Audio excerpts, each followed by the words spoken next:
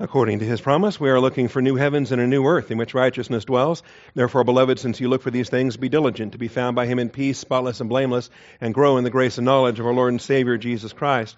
We are in the book of Isaiah, and we have arrived at the 57th chapter, Isaiah 57. Continuing our study in this chapter-by-chapter survey of the major prophets. I believe we will follow, I know for a fact that we will follow Isaiah with Jeremiah. At least that's the plan. Lord willing and rapture pending, that's what the intention is to do, to follow 66 weeks of Isaiah with 52 weeks of Jeremiah. After that, do we go to Ezekiel? What do we do? All right, well, Lord's in charge of that too. But for today, the righteous man perishes, and no man takes it to heart. That sounds pretty bad. Let's open with a word of prayer. Ask the Father to bless our time of study before we begin our time today. Shall we pray?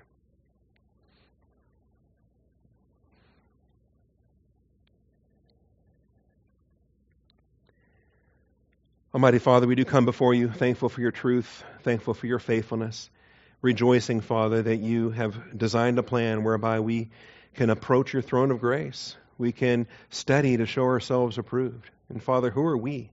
We don't deserve this. We haven't earned or deserved being in your presence or learning these things, even the deep things of God. And yet, Father, I thank you that we are here, not in our own merit, but in your merit, the merit of your Son. It is his worthiness that we come before you, and it is in his worthiness that we pray. In Jesus Christ's name, amen. All right, we are looking at our culture today, written by the prophet Isaiah 700 years before Christ, but here we have it. The righteous man perishes, and no man takes it to heart, and devout men are taken away, while no one understands. For the righteous man is taken away from evil. He enters into peace. They rest in their beds, each one who walked in his upright way. But come here, you sons of a sorceress, offspring of an adulterer and a prostitute. Against whom do you jest? Against whom do you open wide your mouth and stick out your tongue? Are you not children of rebellion, offspring of deceit, who inflame yourselves among the oaks, under every luxuriant tree, who slaughter the children in the ravines, under the clefts of the crags? Among the smooth stones of the ravine is your portion, they are your lot. Even to them you have poured out a drink offering, you have made a grain offering. Shall I relent concerning these things? Upon a high and lofty mountain you have made your bed. You also went up there to offer sacrifice. Behind the door and the doorpost you have set up your sign. Indeed, far removed from me, you have uncovered yourself, and have gone up and made your bed wide. And you have made an agreement for yourself with them. You have loved their bed, you have looked on their manhood. You have journeyed to the king with oil, and increased your perfumes. You have sent your envoys a great distance, and made them go down to Sheol. You were tired out by the length of your road, yet you did not say, it is hopeless. You found renewed strength, therefore you did not faint. All right, there's half the chapter right there, verses 1 through 10. We want to stop and make sure we're not losing the forest through the trees as we go through. Really a sad message, an unhappy message, one that applied to Israel in the day, but one that applies to us, I think, quite vividly. Understand, faithful believers are removed from their society as God prepares to deliver that society over to judgment. It's a pattern that we have in the Scriptures. It's a pattern that we have in the Old Testament and the New Testament. We observe it in church history. When the God who is planning for the destruction of a society knows how to rescue his remnant from that society. Think about how he got Lot out of Sodom, for example. Think about how he got Daniel and Ezekiel and the exiles safely to Babylon before he brings the destruction to Jerusalem.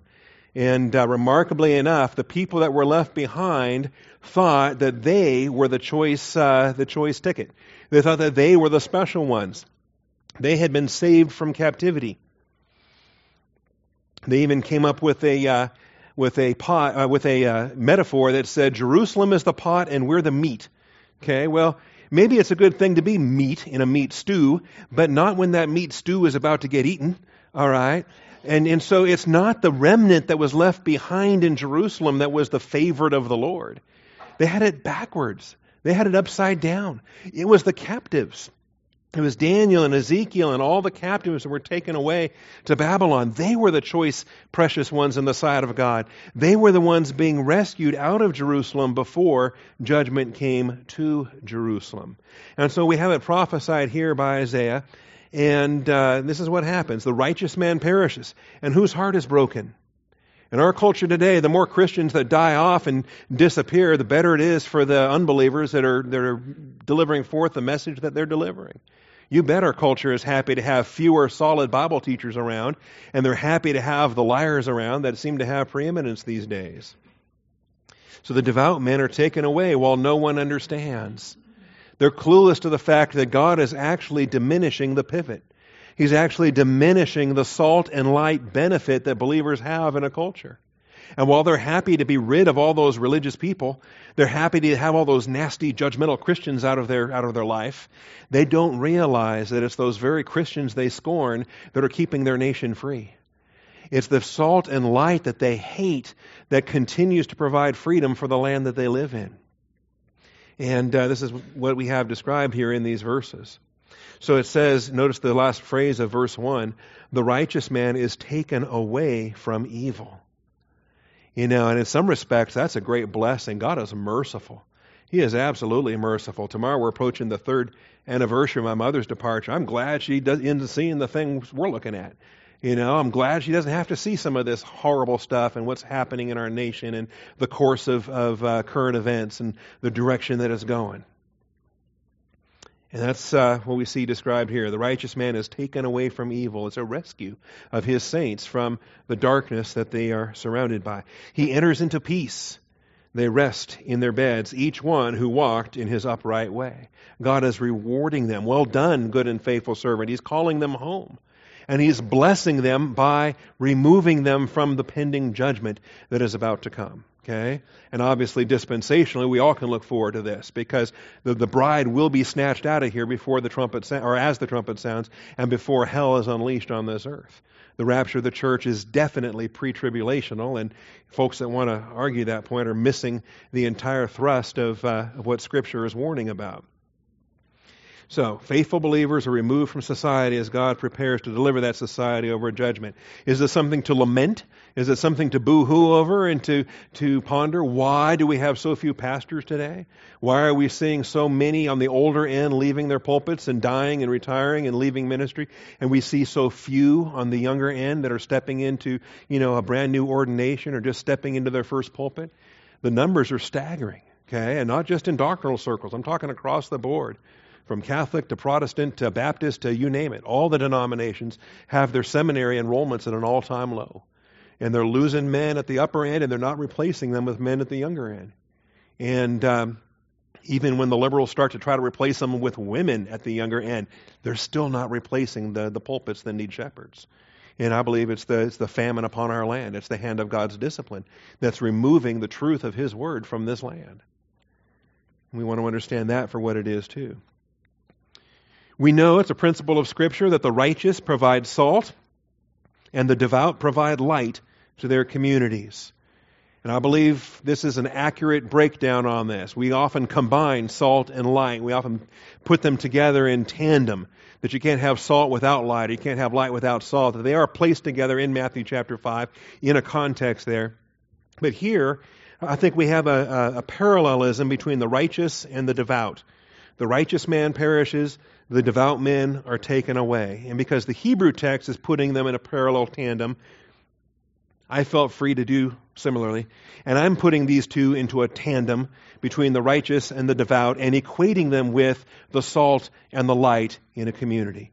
And I believe that's valid. The righteous speaks of positional sanctification. It speaks of the being saved, of being a part of the body of Christ. And as salt, there is a preservative for the number of believers in a land. But they may not necessarily be light if those believers are not devout, if those believers are not walking in the light, if they are not disciples of the Word of God. And I think we got a significant number of born-again people in this country, but they're not disciples of the Word of God. And so there is a salt benefit, but not a light manifestation that should go with that, because not every believer walks in the light as they're commanded to do. In any event, these are not the only passages we're looking at. In terms of Isaiah 57, verses 1 and 2, those verses don't stand by themselves. We've got plenty of other passages as well that demonstrate the benefit that believers have in their society, in their local communities, in their nations. I think in the history of human events, they're shaped by the presence of believers. Remember, Sodom wasn't destroyed because of all the evil Sodomites that were there. There were not 10 righteous within the city. 10 righteous could have saved Sodom. But there was insufficient salt within Sodom, and then interesting how salt becomes the picture there when Lot's wife turns into the pillar of salt. Jeremiah 29 speaks to this. So stay tuned in about 50 more weeks. No, let's see, we've got 10 more in Isaiah, and then 29 in Jeremiah. We'll get to Jeremiah 29. And here's a principle. Why are prayer meetings so important? And why does 1 Timothy tell us to be praying for kings and all who are in authority? Jeremiah 27, when they were being sent to captivity, they were being sent there for their blessing, for their preservation, for God's love. And so he tells them, in fact, he writes a letter to the captives. In verse 4, thus says the Lord of hosts, the God of Israel, to all the exiles, who I have sent into exile from Jerusalem to Babylon.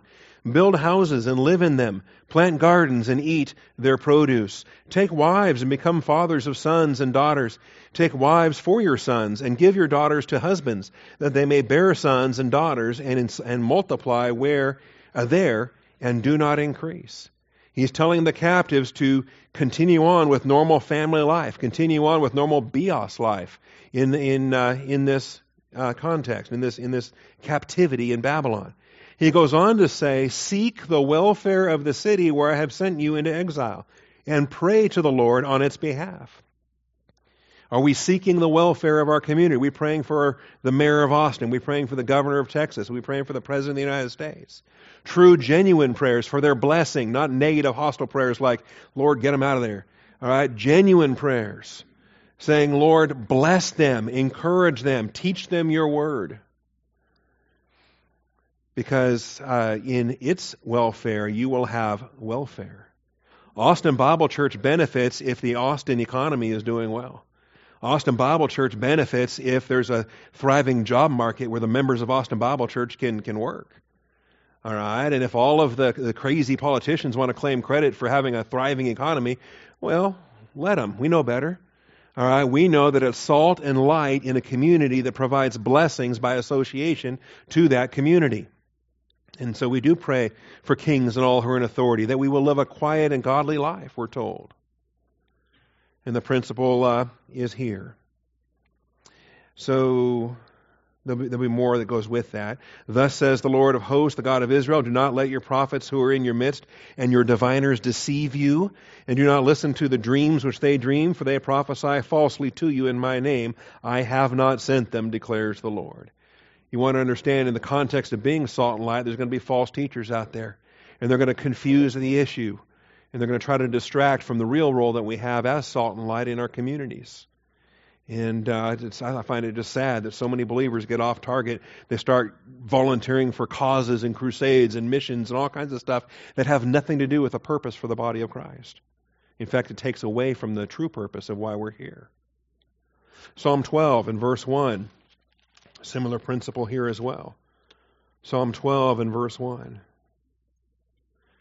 We should learn these verses and learn these principles and then strive to be salt and light in our communities, in our workplaces, in our neighborhood. Different places where we can be blessings by association. And if we find that starts to diminish, what are you left with? You're left with a lot of prayer requests, a lot of help, Lord. And that's what we have in Psalm 12. Help, Lord, for the godly man ceases to be, for the faithful disappear from among the sons of man. You know, you look around and you say, man, we got fewer pastors than we've ever had before. You know, where are these men? Where is Pastor Thiem? Where is Ken Jensen? Where is Glenn Carnegie? Where's Scotty Allen? Where's John Miller and John E. Miller? Where are these men? All right, why does it seem that so many have already departed and the discipline upon our land is increasing? It's not a coincidence. They definitely correlate and correspond. It's a part of what God does. They speak falsehood to one another with in other words, the rabble that we have left. They speak falsehood to one another with flattering lips, and with a double heart they speak. You know, I'd much rather have the colonel back in his pulpit preaching truth than the entertainment we have in a basketball arena. You know what I'm saying? All right. Try to have a little code there, but you know what I'm saying? I want truth. This nation needs truth. We don't need entertainment. We don't need the flattering lips. May the Lord cut off all flattering lips. The tongue that speaks great things. Who have said, with our tongue we will prevail. Look what we have done. To us be the glory, great things we have done. Our lips are our own. Who is Lord over us? Okay? You want to have that positive life. Well, there it is. So that's Psalm 12. How about Micah? Micah 7:2. Micah is a contemporary of Isaiah. And Micah 7.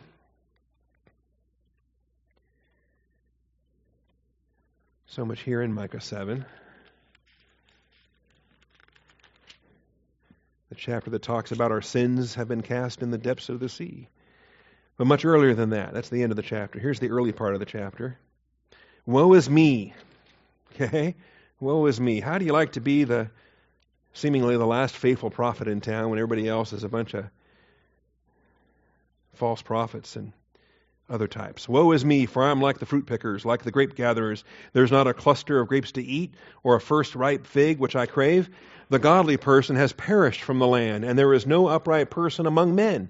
All of them lie in wait for bloodshed. Each of them hunts the other with a net. Concerning evil, both hands do it well.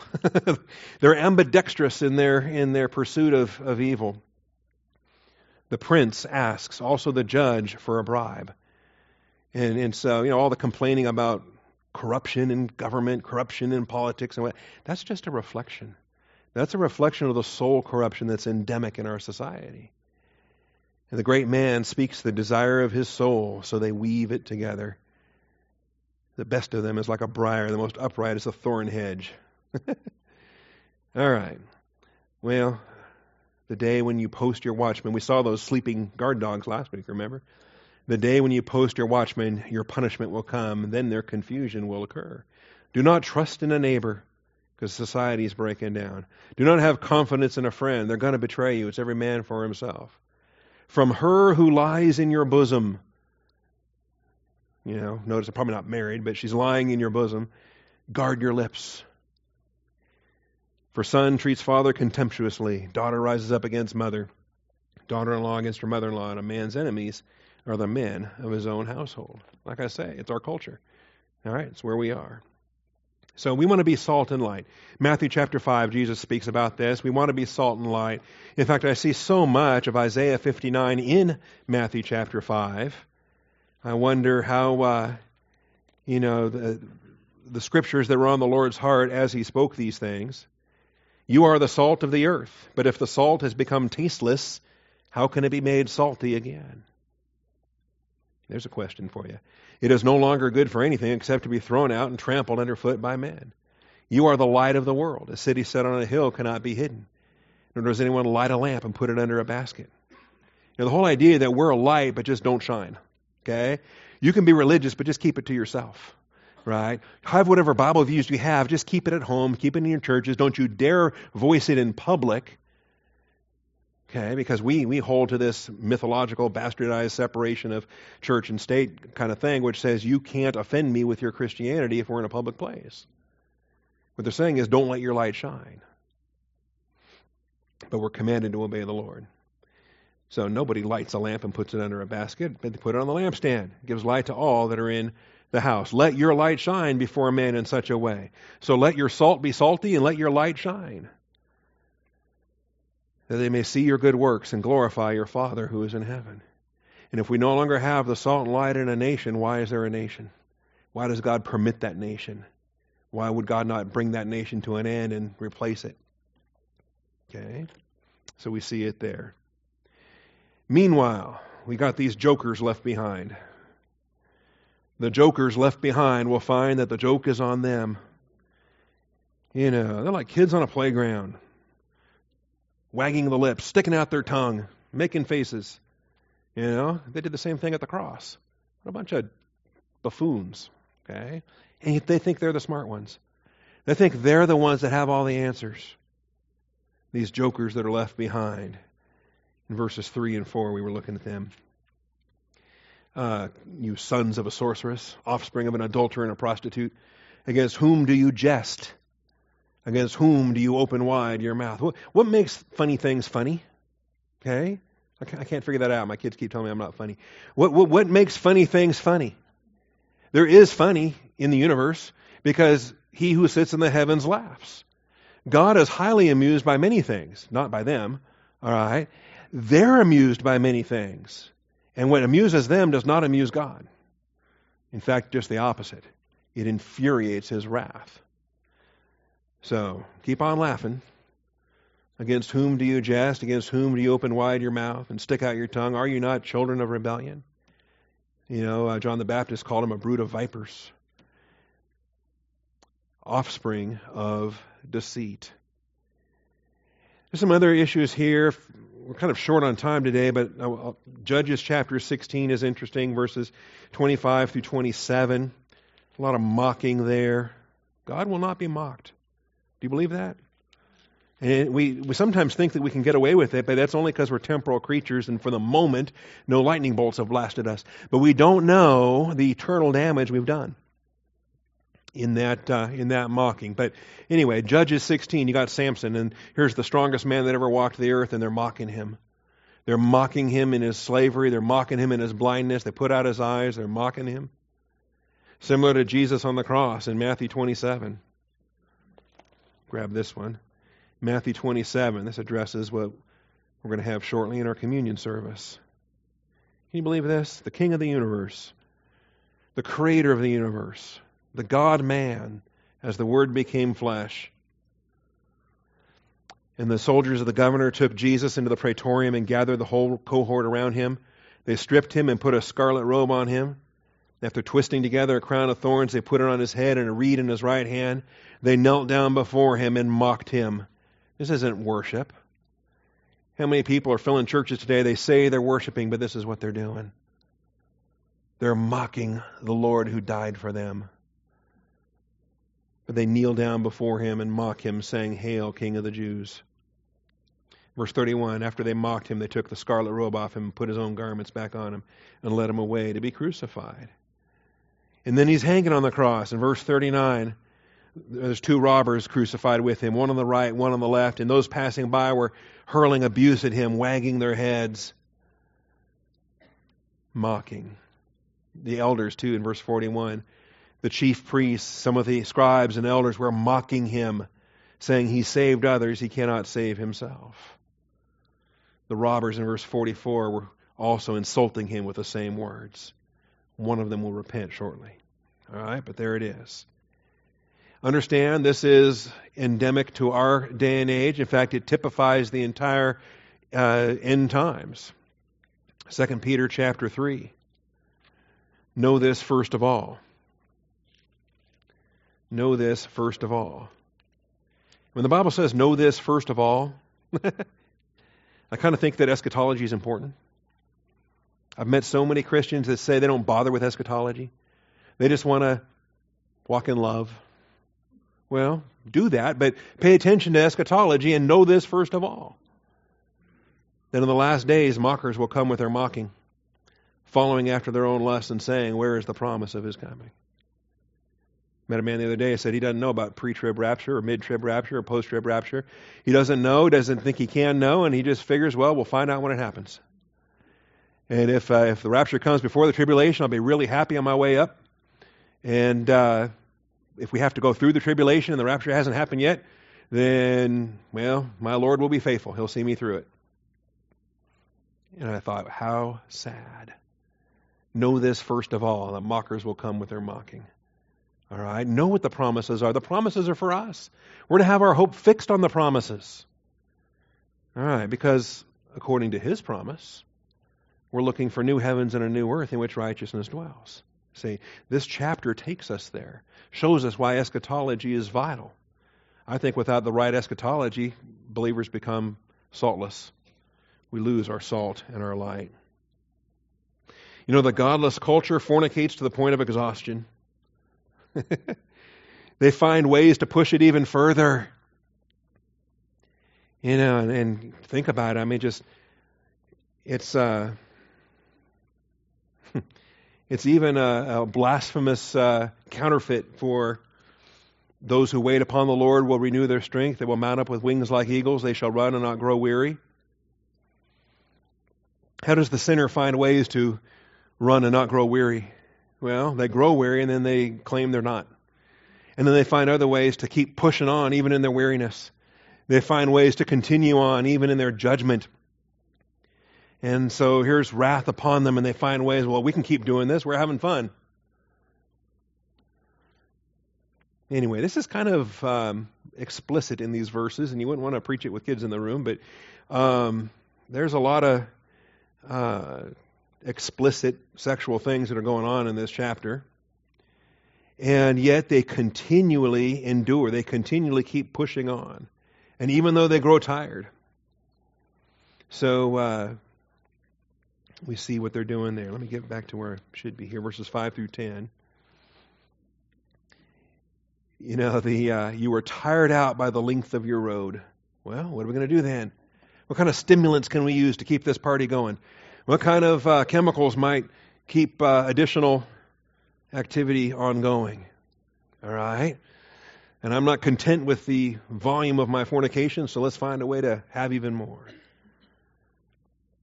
So, you were tired out by the length of your road, yet you did not say it is hopeless. You know, if you think about it, the hardness of heart and the tragic unbeliever that's just bound and determined to find some kind of answers, not from the Bible, of course, that's the last place they're going to look. But think about, they will never, ever, ever admit that what they're doing is a problem, or what they're doing is wrong, or sin, or whatever. They're going to find some way to keep doing it. So you found renewed, you didn't say it is hopeless, you found renewed strength. Therefore, you did not faint. And they continue on in these realms of darkness. There's not a bed they haven't jumped into, you know, as you read through these verses. They've been posting signs. You know, what happens with a culture when our sin is out in the open? When it's not even spoken of in shame? When it's celebrated? Well, the day and age in which we live. Obviously, the rapture of the church is going to illustrate these principles on a global scale. This world is going to find out what salt and light blessings truly have been all this time when the body of Christ is removed. This world will find out when the restraint is lifted, when Satan has free rein to launch his program. This world will observe how merciful God has been and how grace has shone upon them despite their hatred of it. Imagine a planet with no believers on it. I know it seems like we're getting there, all right? There's a you know, I'm not preaching to this choir, but there's a remnant. There's a handful of true believers, true disciples, true salt and light, but it's getting further and farther between. There's less and less of it, but imagine all of it being gone, completely gone. You don't have to imagine it, you can read it in 2 Thessalonians chapter 2, verses 6 through 12. And on a global scale for those that are left behind, 2 Thessalonians 2, and the deception that comes upon the whole world. God even permits it, directs for it to happen. It says, you know now what restrains him, so that in his time he will be revealed. Antichrist, if he's alive on the planet today, cannot unveil himself until the bride is gone. For the mystery of lawlessness is already at work. Only he who now restrains will do so until he is taken out of the way. The restrainer is both a what and a he. And that's the Holy Spirit, both in a neuter as a spirit and a he as a person in the Godhead. Then that lawless one will be revealed, whom the Lord will slay with the breath of his mouth and bring to an end by the appearance of his coming. The one whose coming is in accord with the activity of Satan, with all, not just a lot, not just a whole lot, all power and signs and false wonders. Remember, restraint is lifted. What is Satan permitted to do in these circumstances? Whatever he wants to do. The dragon will have more power than he's ever had in the history of the universe. and with all the deception of wickedness for those who perish, for the perishing ones, because they did not receive the love of the truth so as to be saved. If they did not get saved in the church age, in other words, if they rejected the gospel before the rapture, they will not get saved after the rapture, because they did not receive a love of the truth so as to be saved. Well, there it is. And so, in Jeremiah's day and Isaiah's day, this is what Israel was going through. The northern kingdom had already been swept away. The southern kingdom was on the verge of being swept away. And leading up to that, we find increased apostasy within Jerusalem. We find a remnant of believers that are being preserved either through physical death or ultimately captivity. And God's plan unfolds. God then taunts these children in verses 11 through 13. The Lord taunts the idolatrous culture as He invites those idols to do something on behalf of their worshipers, their devotees. All right? Verses 11 through 13 here of Isaiah 57. And there is such a tongue-in-cheek sarcasm here. This is the Lord saying, all right, you were trusting in these guys? Let them save you. Yeah, you serve Molech? See if Molech can bail you out of this one. Of whom were you worried and fearful when you lied and did not remember me, nor give me a thought? Was I not silent even for a long time? So you do not fear me. Here's this question. And they've got actually the wrong kind of fear. What feeds their apostasy, what feeds their idolatry at first is a shame of who Yahweh is. And think about a shame of not naming the name of Christ, even though He purchased your redemption. But you fear men more than you fear God. And so rather than be diminished in the eyes of men, you deny the Lord. You turn into Peter saying, oh, I don't know him. I don't know the man. And you end up denying the Lord because you fear man instead of fearing God. All right? I tell you, Dan and anybody else, you're going to go into the ministry someday, you better not fear men more than you fear God. And here we see it. Verse 12 says, I will declare your righteousness and your deeds. God Himself will list all of your righteousness, and none of it's going to measure up. They will not profit you. I find it amusing in a sad kind of way. But the unbelievers that go to the great white throne, they got a long laundry list of stuff they think counts for something. And Lord, Lord, we did this. And Lord, Lord, we did that. And Lord, Lord. Okay? And what's so pathetically amusing about that, or amusingly pathetic, what's so ironic in that episode, the crowd who says, Lord, Lord, and has this long list of things they're trying to use to get them to heaven, they've already been in hell. They've already been in hell for at least 1,000 years, probably a lot longer, because the great white throne doesn't happen till the end of the millennium. And that's when death and Hades and the sea give up the dead that are within them. Death and Hades are even given up into the lake of fire. And so everybody that stands at the great white throne judgment saying, Lord, Lord, and when Jesus says, depart from me, I never knew you, they're going to get thrown into the lake of fire at that point, but they've already been in hell. They've already been where the rich man went in Luke 15. They've already been in the place of torment. They've already been in the burning flame of hell. And yet they still are clinging to some righteousness of their own that they can claim, having rejected the righteousness of Jesus Christ by grace through faith. So I will declare your righteousness and your deeds, but they will not profit you. When you cry out, let your collection of idols deliver you. You know? I mean, you godless Greeks, you got an entire pantheon. You got Zeus and Apollo and Hermes and Aphrodite, and you got a whole entire pantheon of gods. Let them cooperate and work together. They're still not going to deliver you because you've rejected the one true God. So when you cry out, let your collection of idols deliver you, but the wind will carry all of them up, and a breath will take them all away. He who takes refuge in me will inherit the land and will possess my holy mountain. How many Christians do you know, they say they name the name of Christ, but their idol is the almighty dollar? What a pathetic idol. You talk about something that inflates and deflates and devaluates and goes up with the wind. This fiat currency we have that disguises itself as money. All right. You're going to make that an idol? Are you kidding me? But he who takes refuge in me will inherit the land, will possess my holy mountain. A couple of principles under this section. First of all, the wrong kind of fear will hinder the right kind of fear. The wrong kind of fear hinders the right kind of fear. If you fear men, if you have a fear of what people think or what people say, then that's going to hinder the right kind of fear. If you have the right kind of fear, by the way, that will also hinder the wrong kind of fear. If you fear the Lord, that's a powerful motivation that keeps you from fearing men. The Lord is my trust, whom shall I fear? If God is for me, who shall be against me? Claim the promises, have the right kind of fear. Isaiah 57:11, of whom were you worried and fearful? You were afraid of those guys? Fear me.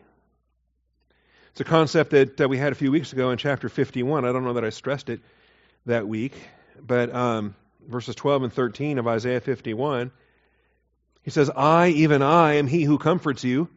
Who are you that you are afraid of man who dies, and the Son of Man who is made like grass? I am who I am, and who are you, and who are you afraid of? That doesn't make any sense. Okay? That you have forgotten the Lord your Maker, who stretched out the heavens and laid the foundations of the earth? You think I can't handle your issues? Look what I've already done. That you fear continually all day long because of the fury of the oppressor, as he makes ready to destroy. But where is the fury of the oppressor? He's just mocking them, saying, this makes no sense. Why are you afraid of those guys? Why are you afraid of that? Why are you fearing for the future? Jesus Christ controls the future. He controls all history. Psalm 27 and verse 1. This is probably a favorite for a lot of folks. The Lord is my light and my salvation. Whom shall I fear? The Lord is the defense of my life. Whom shall I dread? And it goes on. I mean, most of this psalm is along that vein. You got evildoers around you. You got adversaries everywhere. There's a whole host that encamps against you. Are you surrounded by a host? That's a pretty big army. Okay, I don't know if it's probably larger than a regiment or a battalion. Anyway, a host encamps against me. Well, who cares? Yahweh Elohim is the Lord of hosts. So, he's on your side. All right, there's Psalm 27. Proverbs 29:25. Solomon adapted this concept and gets put into Proverbs.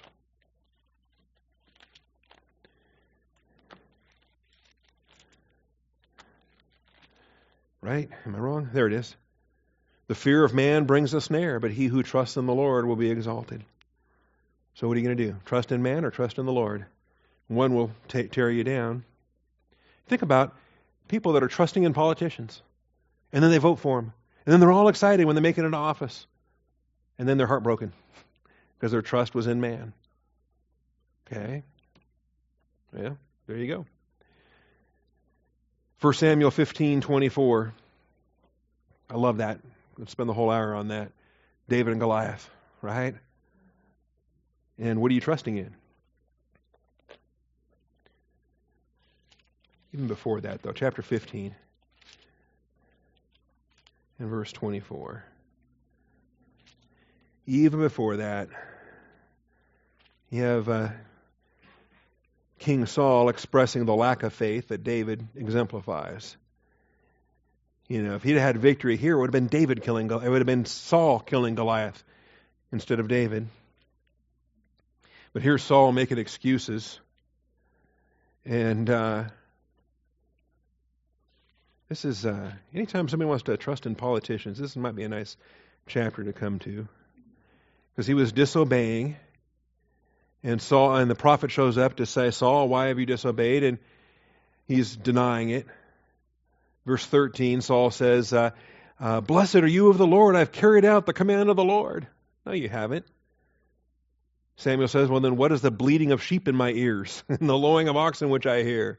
You were told to kill everything that breathes. Why do I hear these sheep? Why do I hear these oxen? Well, we only brought them out so we could sacrifice them. We brought them out to make offerings with them. We're trying to be religious here. No, it's not true. You're a liar and you're lying to the Lord. You were told to utterly destroy the Amalekites and you have disobeyed. He said, I did obey. Verse 20, Saul said to Samuel, I did obey. You ever have a child convince you that they did obey? I did what you told me. No, you didn't. Maybe part of it, but you didn't do all of it. And now you're making excuses for the other part of it.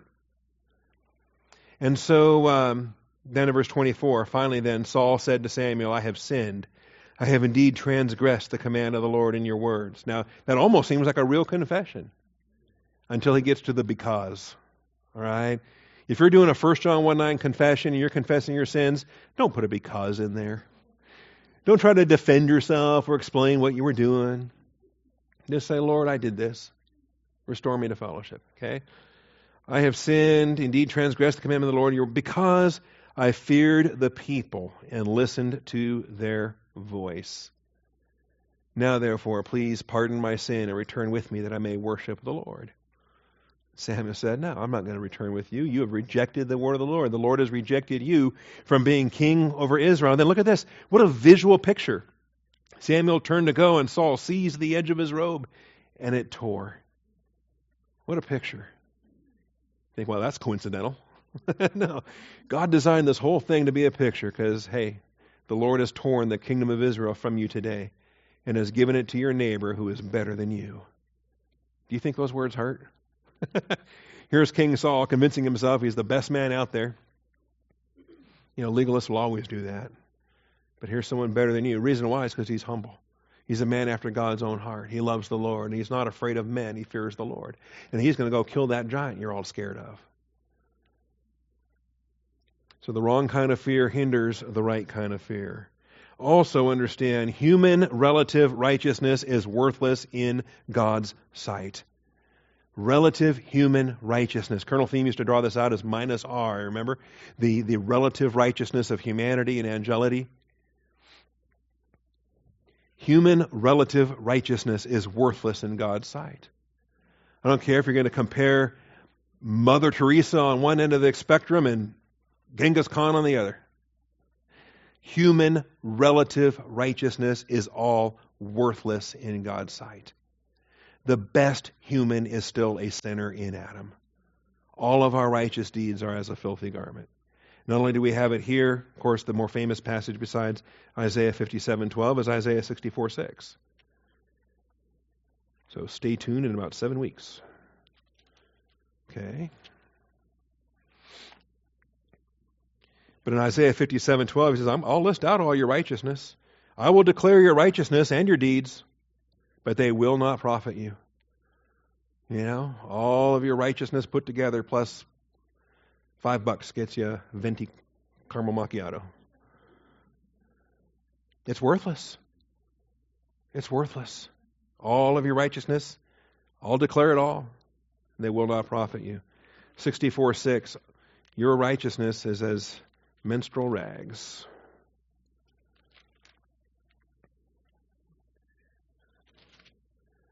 All of us have become like one who is unclean. Looking forward to this. This is a great chapter. Oh, that you would rend the heavens and come down. Well, heaven did come down. The virgin conceived and bore a son, and God became man and dwelt among us. Good thing, because we needed it. We couldn't earn it. We couldn't deserve it. We couldn't save ourselves. All of us, verse 6, have become like one who is unclean, and all our righteous deeds are like a filthy garment. The menstrual rags of the ancient world. All of us wither like a leaf, and our iniquities like the wind take us away. There is no one who calls on your name, who arouses himself to take hold of you. For you have hidden your face from us and have delivered us into the power of our iniquities. Thank God that when Adam sinned, God so graciously and mercifully condemned all of humanity in Adam. He didn't condemn me for my sins, or you for your sins. He condemned all of Adamic humanity in the lost estate that is Adam, the sin of the world. The wages of sin, singular, is death. Not the things I've done, not the things you've done. It's not the stuff you've done that's going to send you to hell. Thankfully, of course, the Lord himself will arouse himself and do what we cannot do. So there's a good thing coming up there in that chapter. Titus 3:5, it's not by works of righteousness which we have done, but according to his mercy he saved us. All right, another verse that I think we all know. Titus 3:5. Finally, the last portion of this chapter, verses 14 through 21. And again, we got this parallel with Matthew 5, and I wonder how much of Isaiah was on the Lord's heart when he got there for the Sermon on the Mount. When he started to preach in the Beatitudes, when he started to preach in that message of the kingdom. You understand, Matthew 5, 6, and 7 is the constitution of the millennial kingdom of Jesus Christ. The Sermon on the Mount is all about the coming kingdom. And I think Isaiah was heavy on his heart, including Isaiah 57, our chapter here this morning. It'd be fun to take a month and just tear apart all the parallels between Isaiah and Matthew. Isaiah 57, it will be said, build up, prepare the way, remove every obstacle out of the way of my people. For thus says the high and exalted one, who lives forever, whose name is holy. I dwell on a high and holy place, and also with the contrite and lowly of spirit. See, God's exaltation doesn't mean we have to puff ourselves up to deserve it. It means we need to humble ourselves so that he brings us to his high and exalted place, in order to revive the spirit of the lowly, to revive the heart of the contrite. For I will not contend forever, nor will I always be angry, for the spirit will grow faint before me, and the breath of those whom I have made. Because of the iniquity of his unjust gain, I was angry and struck him. In other words, Israel has to go through tribulation. They have to experience God's wrath, but that prepares them for God's mercy. I hid my face and was angry, and he went on turning away in their way of his heart. I have seen his ways, but I will heal him. I will lead him and restore comfort to him and to his mourners.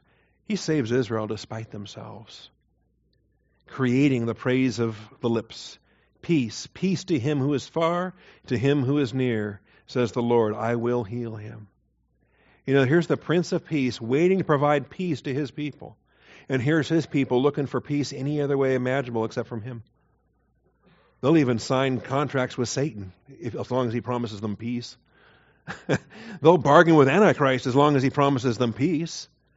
They'll give land to Muslim terrorists as long as they promise them peace. And then every single time it blows up on them, okay? Literally.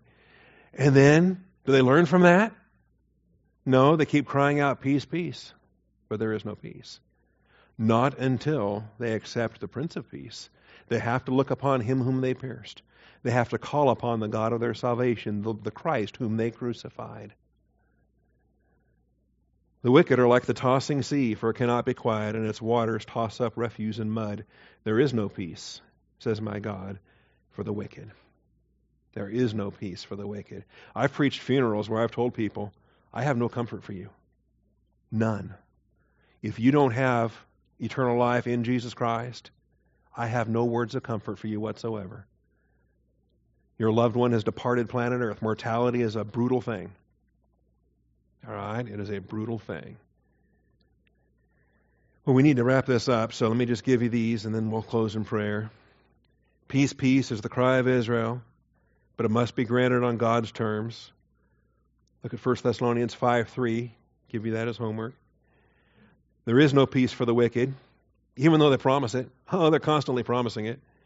The peace they promise is a lie.